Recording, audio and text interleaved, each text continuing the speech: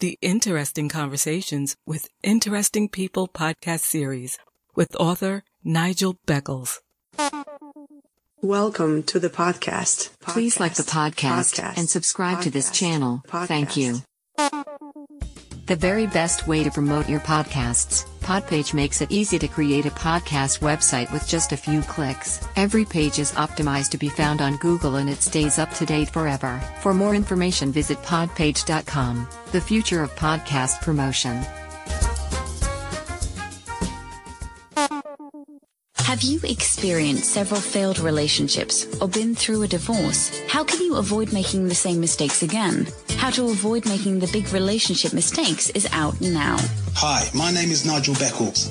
My new book is packed with practical and common sense strategies that you can use to make better relationship choices. Now you can discover the dangerous myths about love.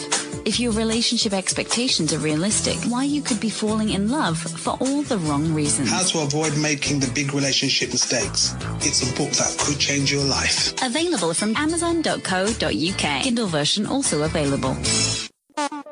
When the Mood is Right, a poetry journey and mood swings by Queen P. Available on Amazon and all good bookstores. The Royal Affair by Queen P. Dim the lights, sit back, relax, and breathe. You have entered into the Royal Affair. Queen P. Poetry podcasts. Available now. The Royal Affair. Get ready for takeoff.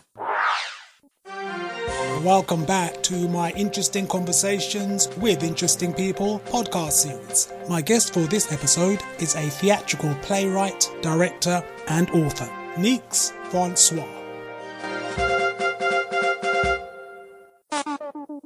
Hi, Nix. Welcome to my podcast series. How are you? I'm fine, thanks. I'm fine. Thank you so much for having me, Nigel. It's great to be here. It's great to have you here. So where do you reside at the moment? So I am in the beautiful twin island nation of Trinidad and Tobago, which is located in the Caribbean. I grew up here and I still reside here. I'm still home. So how is it there? Bright and sunny, usually.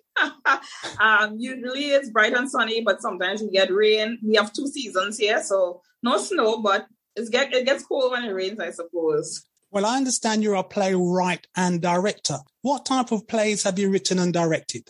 I usually do musicals. So most of my plays are what we call calypso musicals, which are musicals with calypso in it, original calypso pieces or calypsos that were written already by calypsonians here or across the Caribbean, or calypso dramas, which are a little bit different. A lot of the dialogue is written like calypso, so I write those. Most of what I write is comedic. So before, when I started playwriting, I did a lot of comedic sketches, mostly in the Christian fiction genre. I've branched out now to do fiction in general fiction, but mostly still in that comedic genre. And most of the times there are musical elements, Caribbean musical elements.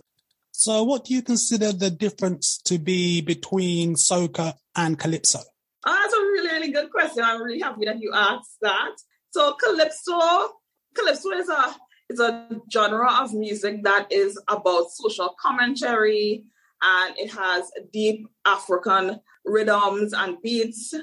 Soca is like the child of calypso. So it branched out from calypso. It's more upbeat. It's more fun. It's more lively. And that's basically the only difference, really. And both genres of music still are very much alive here in Trinidad and Tobago and in the rest of the Caribbean. But a lot of people know us for that soca beat, that hype, that fast-paced beat, that on the road beat. But it's basically just a child of calypso. So why did you choose to do musicals? Well, I love musicals. I love musicals. I grew up playing piano. And as I grew older, I learned to appreciate my culture, Caribbean culture, a lot more as I got older. So I went through School of Music. So I did up to grade 6 in music. And then, so when I started to write plays, because I wasn't writing plays before 2014. So when I started to write plays, that was one of the things that I thought was lacking at least in the theater space in the Caribbean, not a lot of people do musical theater. And if we do musical theater, it's because we buy the rights for a play that is in the States or in the UK or so. So I thought it would be a good idea to create musicals that were made based on our culture and with our music as well. Well, Neeks, you're also an author. Who or what motivated you to write your book? Well, I always wanted to write books. I started writing since I was about 9 or 10. And it was always short stories, essays, that kind of stuff. But, as I got older, I really wanted to branch off into writing fiction novels. And it was a play that I did in 2017 called Where Sarah Gone, which is the name of my debut novel. I wrote and directed that play. And when I saw people's reaction to that play, I was like, wow, this would be a really good story to convert into a book. And so I finally ventured into writing my first novel based on that play. That's where that inspiration came from. I figure probably if I hadn't done that play, I wouldn't have taken the step to do the book, or at least not now, because I was really procrastinating on this. Writing a book and writing a novel is two completely different worlds. So I finally took the plunge when we did that play in 2017, I started writing the book a year after 2018. And now, 4 years later, I am here and I finally published my first novel. I hope it doesn't take me that long to publish the next one. Hopefully not. So does your book have the same name as the play? Yeah, it has the same name, Where Sarah Gone, the same name as the play. I wanted to keep a lot of the calypso elements of the play.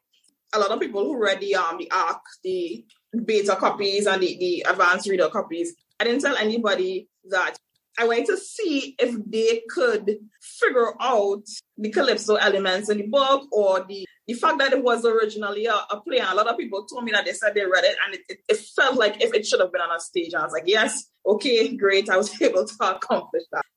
What's your book about? So it's Where Sarah Gone. So Sarah is the main character.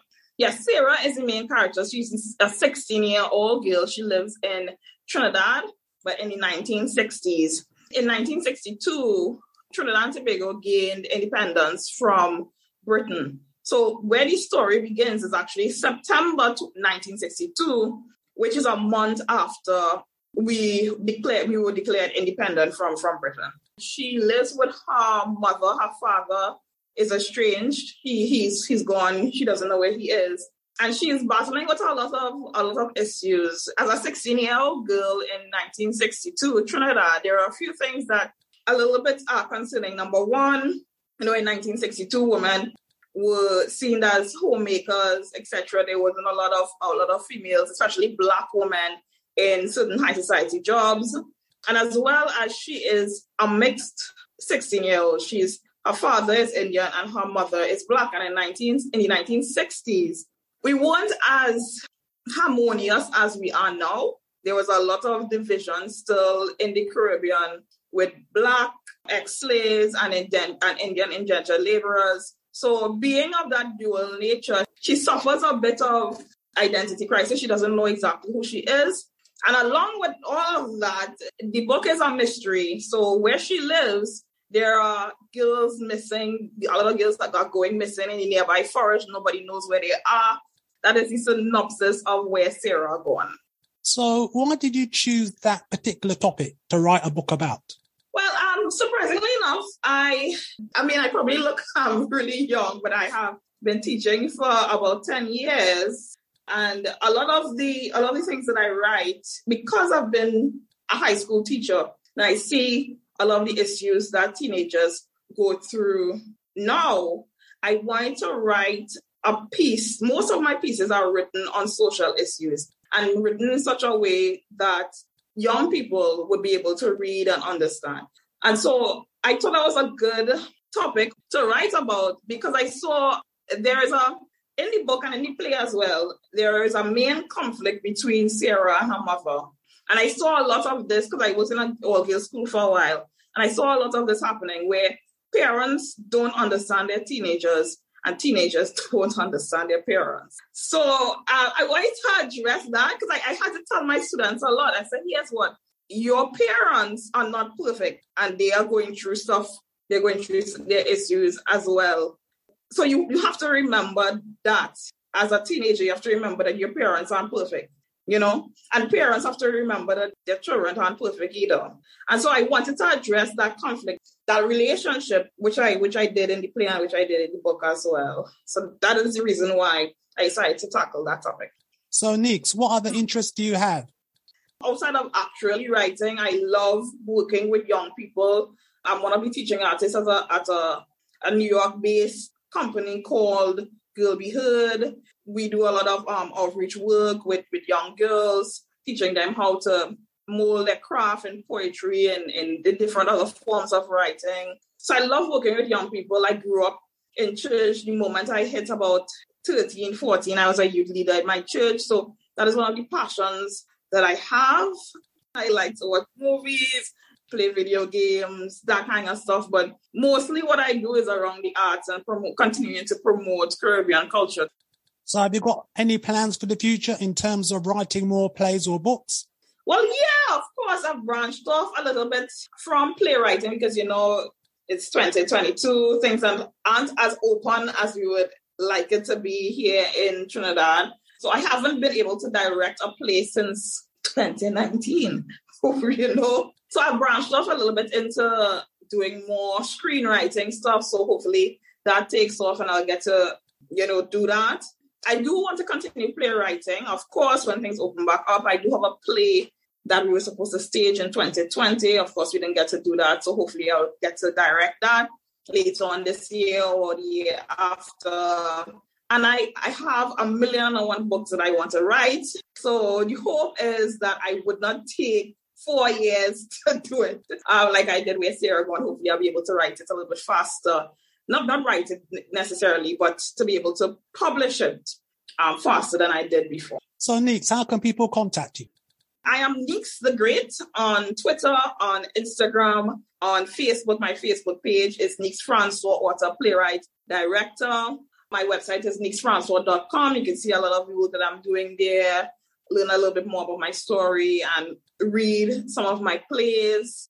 My email is nixfrancois@gmail.com. So if you have any questions, just reach out to me.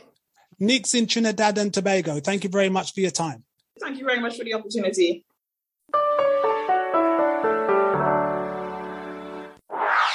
Thank you for listening. Please like, subscribe, and share. Another In Conversation podcast coming soon.